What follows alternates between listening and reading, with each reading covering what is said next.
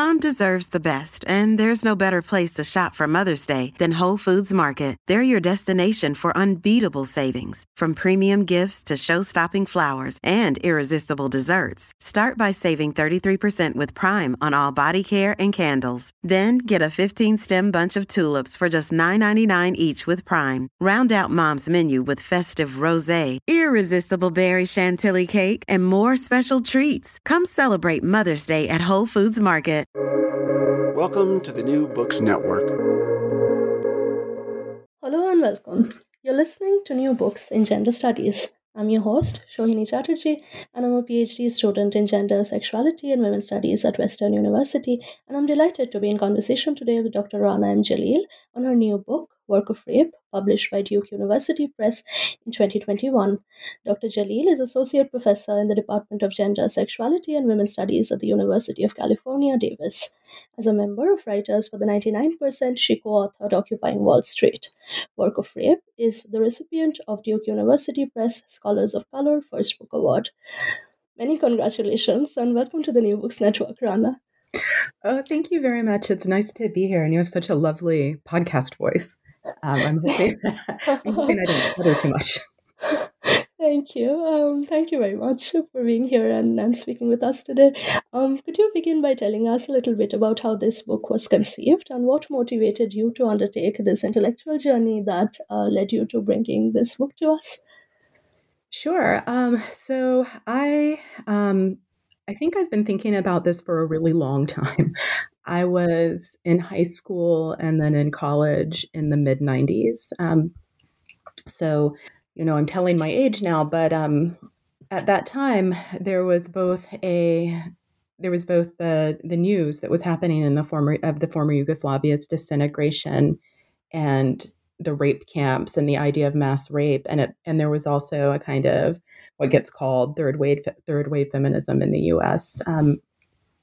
And this kind of emphasis on take back the night that was really resurgent, and a lot of the feminist media that I saw around that time was really focused on sexual violence. That wasn't by accident. That had been an organizing rubric for the movement that had started some decades back, and to try and consolidate and form kind of a feminist plan or agenda. So what happened was I was living in that moment, and I was reading things about rape and wartime conditions, and I was also going to feminist activist meetings and movement building spaces where rape was being talked about as the absolute worst thing that could happen to a woman in particular. That was the language used at the time. And I started trying to think through the connections. For me, it really, when I was that young, the question was really pretty simple and unsophisticated. It was, if rape is the worst thing that can happen to you, how do we talk about being in a rape camp or rape and work? It seemed like there were differences. And I wasn't, at that point, I didn't really know how to think about them. So I kept researching. That was when I started researching to try and figure out that question. And of course, the question changed as I did research, as I entered a graduate program. It changes based on what discipline you're working in. The question takes on different shapes based on what knowledge formations you want to address and you want to engage with. So it changed quite a bit from that, and I'm glad it did. But that was the initial kind of impulse. It came out of trying to make sense of the world and being in organizing and activist spaces. Mm-hmm. In the Work of Rape, you have developed a queer method, which you call Law Beyond Law. Could you tell our audience what this method is and the significance it holds for your book? Sure. So the idea of law beyond law, it's a little L. It's hard to communicate it. I think speaking, it works better on the page, but it's a little L law beyond big L law. So the idea is that law carries a lot of weight and authority. There are ways to address law that speak about it on its own terms and logic. So, for example, following a history of law that talks about what legal decisions or what case law, for example, has been produced on a certain subject, right? So around sexual violence, for example, or around race. And with the little L law, I wanted to think more about the production of law itself. And there are people who, like Siobhan Somerville, who think about who think about reading sideways, so embedding law within its historical moment, for example, to look at the kinds of histories and motivations that are provoking some of the decisions, and to think about precedent in that way.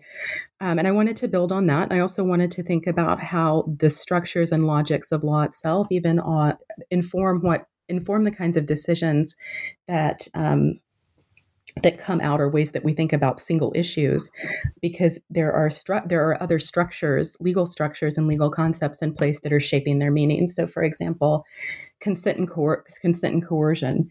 There are larger debates around this about autonomy, rape in general, and the idea of and the idea of mass rape.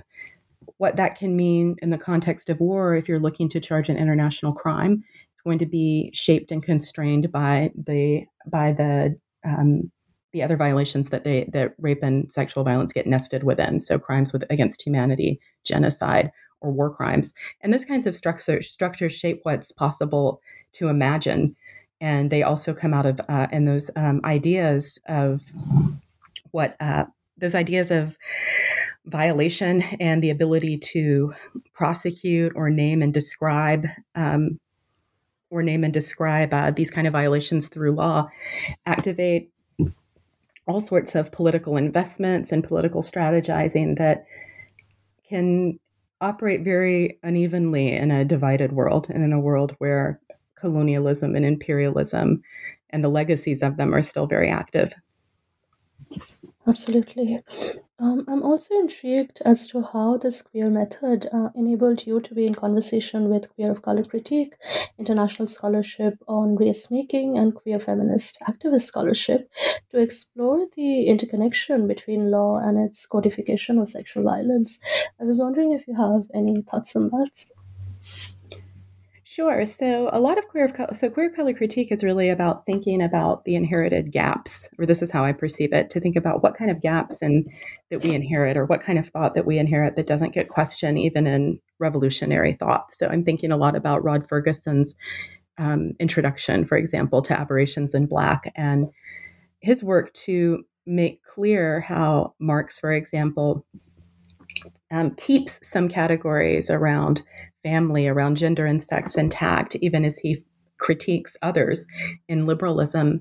And so I was thinking about, having been a student of queer of color critique and read a lot about it in general, one of the things I was thinking about is how its emergence in the 1990s is first, and this is not a bad thing, right? It's just something to observe. It's US based, it's not thinking transnationally. And the idea of what sexual freedom might mean as a result isn't engaging with the kinds of things that are happening at that same moment. The queer of color critique is kind of being born in queer theory, and queer studies are being kind of born out in the academy, which is the fall of communism, the so-called post-socialist moment, and the advent of ethnic warfare. So I'm trying to kind of think of all those things together to see what that does about ideas of value and property, and that sort of thing. And I thought someone was going to keep the dog out of here, but a little dog just wandered in. I hope he doesn't bark. You write that efforts to create legally identifiable sexual harms lead to the standardization of consent and coercion. Could you reflect on the dangers of such standardization?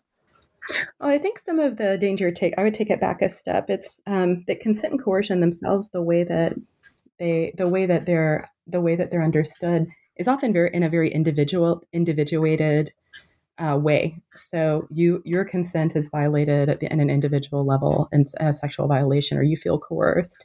And what doesn't get interrogated as a result are some of the larger structural questions about formations of desire, what we like, what we don't like, and then also just the grounds that we're living on, and how we move through them, and how we live on them. So how do we think about sexual consent and coercion when, for example, we're in a settler colonial space? How do we think about how consent and coercion, sexual consent and coercion, particularly as sexual violence becomes a kind of rallying cry to unite a certain kind of wing or strand of feminisms. What does that do to other kinds of violation that can't factor in, and other experiences of of sexual violence or harassment or rape that can't factor into, that can't where the experiences are racialized or are about, very much about being colonized, and how those don't factor into the violation or the understanding of sexual harm itself, except as kind of an add-on. They become proof of coercion or proof of sexual harm, but they're not kind of theorized from that kind of perspective, location, or place. Right. You write that the method of law beyond law destabilizes progressive notions of history, time, and social group formation, and pushes against the standardization of consent as being the most relevant indicator of sexualized violence. Could you expand on this and comment on how it allowed you to interrogate structural violence validated by the law? Okay, so in the intro, when I'm talking about the method, one of the things that lets me do is think about the idea of fraud, rape by deception, which in legal scholarship provoked a lot of debate, because it was a way of, if the core violation, and this is kind of how law thinks about this, of rape as a violation of autonomy, then why are there not prohibitions against rape by deception in general? And so some of the cases that people wrote about where rape by deception was where there were charges of rape by deception, just as kind of an example of it, involved cases in occupied Palestine. And so the argument there was just that, look, here we've got this example where, the situation's politically fraught, but we have someone claiming to be something they're not. We have someone who's an Arab claiming to be Jewish, and this is and if the woman had known, then this sex wouldn't have been consented to. And so it's turning all around this idea of fraud that doesn't go back in any way and account for what's happening in the world, what's happening on the land, what's happening to make that experience of consent and coercion something that's even recognizable.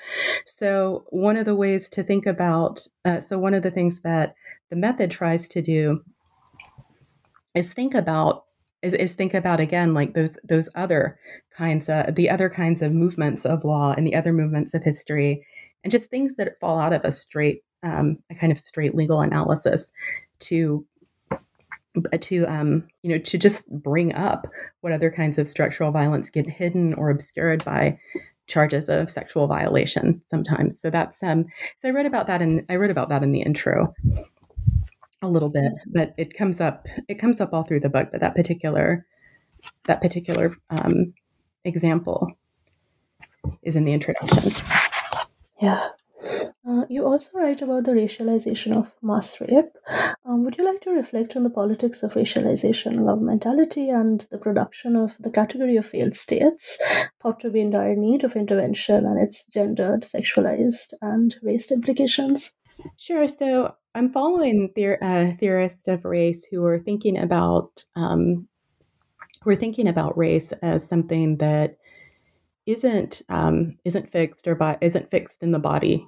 It's something that changes in all sorts of ways over time. So it's not a completely fixed or obvious identity necessarily. Now it can be, but the way that it works politically is tracking how that changes over time.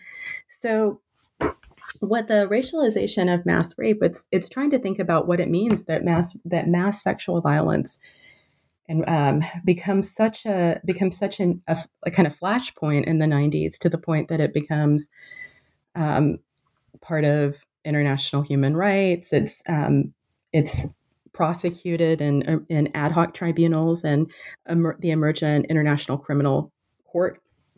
it starts to take on this kind of like sexual violence as a concept, and particularly mass sexual violence or ethnic rape, become terms that really hadn't been tossed around a lot popularly before. These were not the traditional ways of describing rape. So part of what happened in this moment, and I talk about this in the book, is that some of that kind of popularization of mass sexual violence depended on an idea of not just mass rape, but also mass ethnic conflict and and sexual violence within it.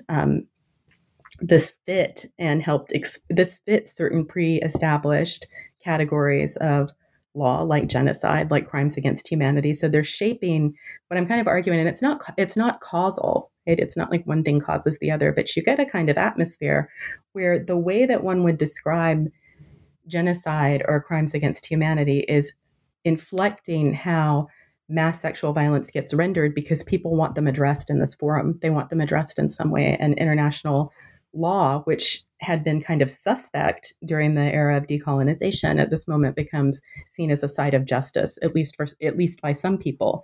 And so there's a push to narrate what's happening in ways that would be cognizable to it. And so I'm thinking about some of the effects of that. Some of the effects of that, when we're thinking about the racialization of mass rape, is that you end up with legal mechanisms and ideas about rape that, again, are in a very politically uneven world where power isn't evenly distributed. So when we say mass racial rape or mass ethnic rape, we might think, for example, of the Congo or Rwanda or the former Yugoslavia in the 90s. But generally, people don't think about U.S. prisons, for example, or what happens at the borders of the U.S., the kind of sexualized violence that happens at the borders with migrants. It's, those don't become mass violations, and this has something to do, I think, with the structure of law itself. Right. You write in chapter 2 of your book that feminists are nationally produced US or international feminist legal knowledge on mass sexualized violence largely depends on unrecognized and silenced conceptualizations of race, indigeneity, and what you call the sexual state form. Would you like to tell us what you mean by the sexual state form, and how does this conceptualization lead you to interrogate theoretical limitations of sexualized harm? Okay, so one of the things that I'm thinking about with this idea of the sexual state form is just, it's a heuristic. So it's not meant to describe everything in a lot of detail, but it's just kind of a tool or a device to think about what legal feminists in the U.S., when they're trying to push sexual violence or what's called at the time women's rights into international human rights law and international law in general, how they're working to think about the language that law will be able to hear. How do you think about sexual violence in a way that makes it a human rights violation, or makes it any other kind of violation of international law? So part of what I'm tracing in the 80s and in the 70s, what happens right before the ethnic wars, is feminist organizing in the Americas around U.S. intervention in Latin America, and feminist organizing with all sorts of groups at the encuentros, including indigenous groups, including like feminists who work with international organizations, but also law on the ground and local groups. They're all meeting at these meetings called the encuentros. So this is in chapter 2, like you said. So what happens when you see, right, all of these different kinds of theorizations of what sexual violence might mean from these different locations? But what the legal feminists get out of this is an argument for for domestic violence as torture that gets analogized to the kinds of torture that dictators and states visit on political prisoners. So there's a lot of slippage that's happening there between the politics, right, of these dictatorships, how they're like, what kind of imperialistic involvement there is in propping them up, the U.S. interference in the hemisphere. All of these kind of things are going into producing a political prisoner and a subject of torture in that way. But but that gets erased when the move is to analogize domestic violence to torture, where women live in a parallel state of terror in which men are like the state. That's one of the arguments that gets made. So it was interesting to me to think about how the political read of what's happening in that region is influencing the way that sexual violence or sexual harm or domestic violence and intimate violence in general get described and get re-narrated. Right. Your work offers possibilities of understanding race, gender, capitalism, and sexual violence and justice. Why do you think this is important to bring this together, and what does it allow you to understand about law, feminism, particularly legal feminism, and sexual violence? So I think what's important is to break out of these individuated and individualizing models of sexual violence, and also to break sexual violence association with certain kinds of racial stereotypes and regional stereotypes. I think we've seen for a long time how sexual violence can be used as an alibi to justify all sorts of other kinds of violences, from invasions in Afghanistan to calls to increase policing at home.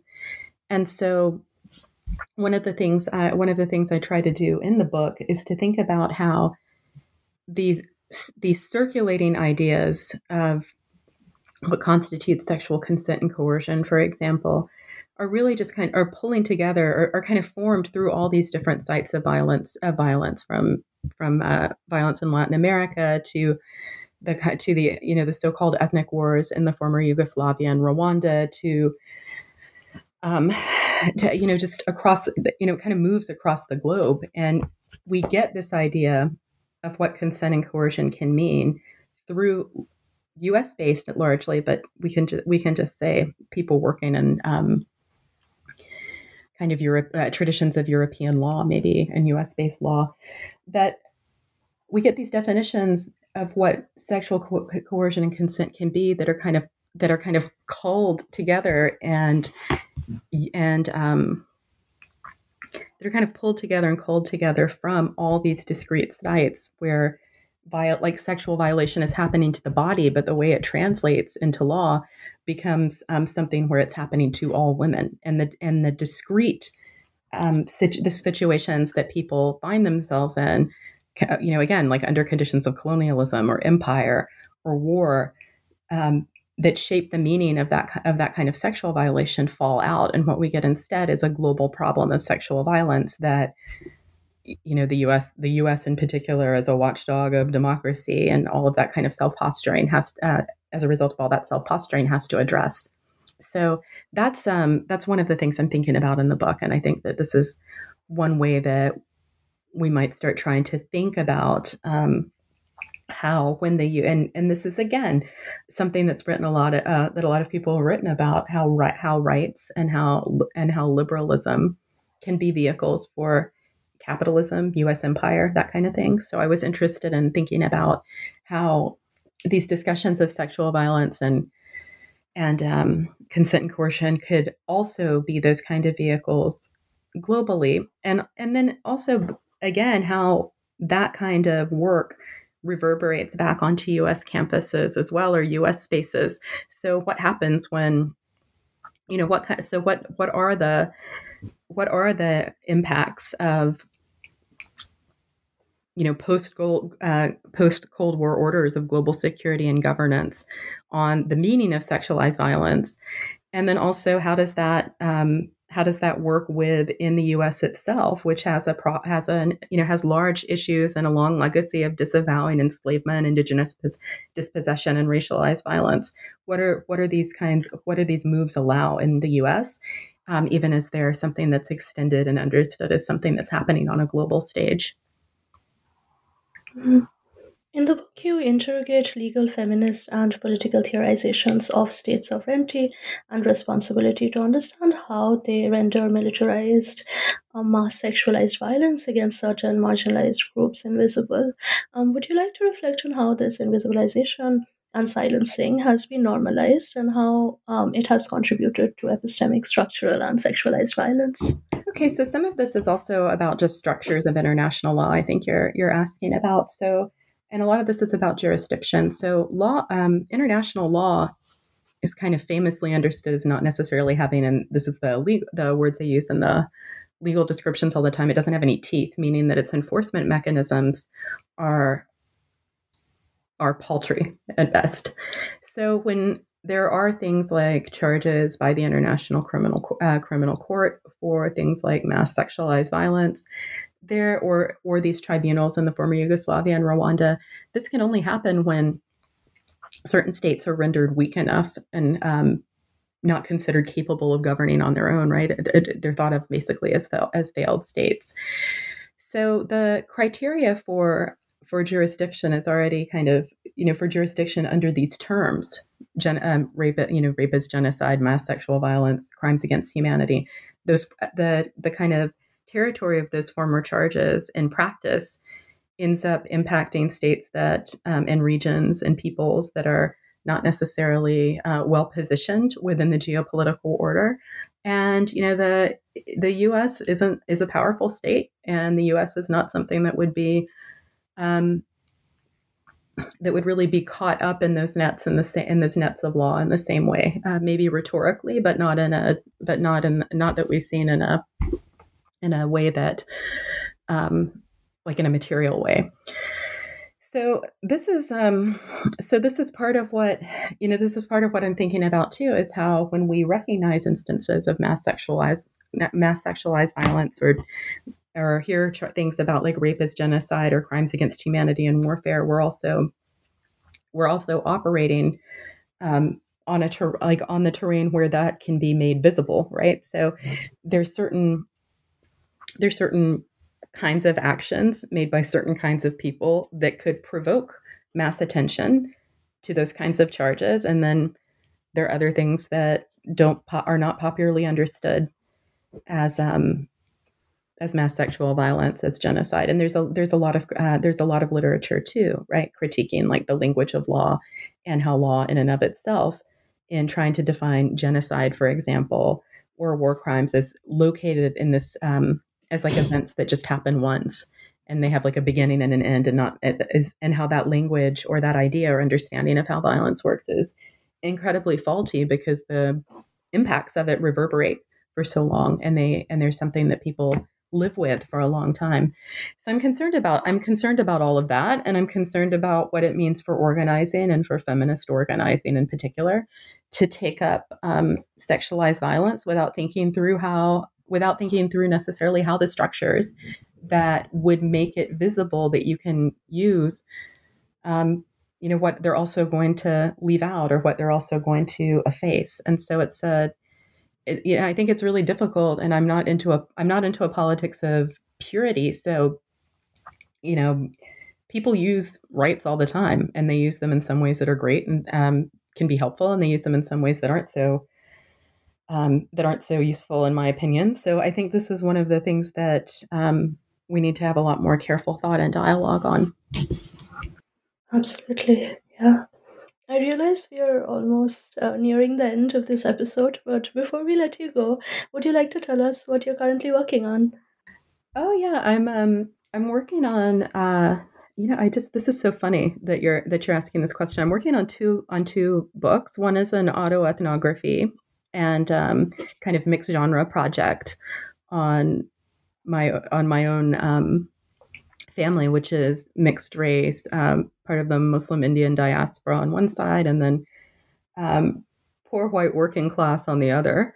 And so I'm writing a piece called Animals in the Tree, that thinks about working class whiteness, the Muslim diaspora, the U.S. South's black and white race binary, and asks the question of how do we understand race and justice and that kind of, and all those kinds of good things when you already have an animal in the family tree, when you're racialized already through this language and growing up in certain ways around animals and animality. My father is a veterinarian, so that was so that's a more personal project, but it's I think it's an exciting one. And then I have more straight up kind of legal and queer theory projects as well. One of them is thinking more deeply about these transits that happen with queer of color and trans of color globally, and thinking about what kinds of work, what kinds of configurations of capital or property or power allow the travel of those terms, and then what they can disrupt or what they can enable. So it's thinking again about moving some of these ideas that begin in the U.S. And within U.S. And within U.S. spaces, what it means for them to move globally. So I'm doing a special issue of South Atlantic Quarterly that's on that. And then the last project I'm doing is about race and corporations, and thinking about corporate liability in the U.S. context for all sorts of all sorts of violations, including things that we might call civil or human rights violations, and looking at international, what's happening what happened and is still happening around those issues in both international law and at a couple of sites of grassroots protest. So that's the other book I'm working on. These are such important projects. I'm particularly interested in your book on autoethnography. I hope to read it. Thank you so much, Rana, for this conversation and for writing a book that we needed. I look forward to getting acquainted with all your upcoming projects, and this was an absolute pleasure. Oh, thank you so much. Thank you so much. It was really nice to talk to you, and I hope I did your questions justice. You did.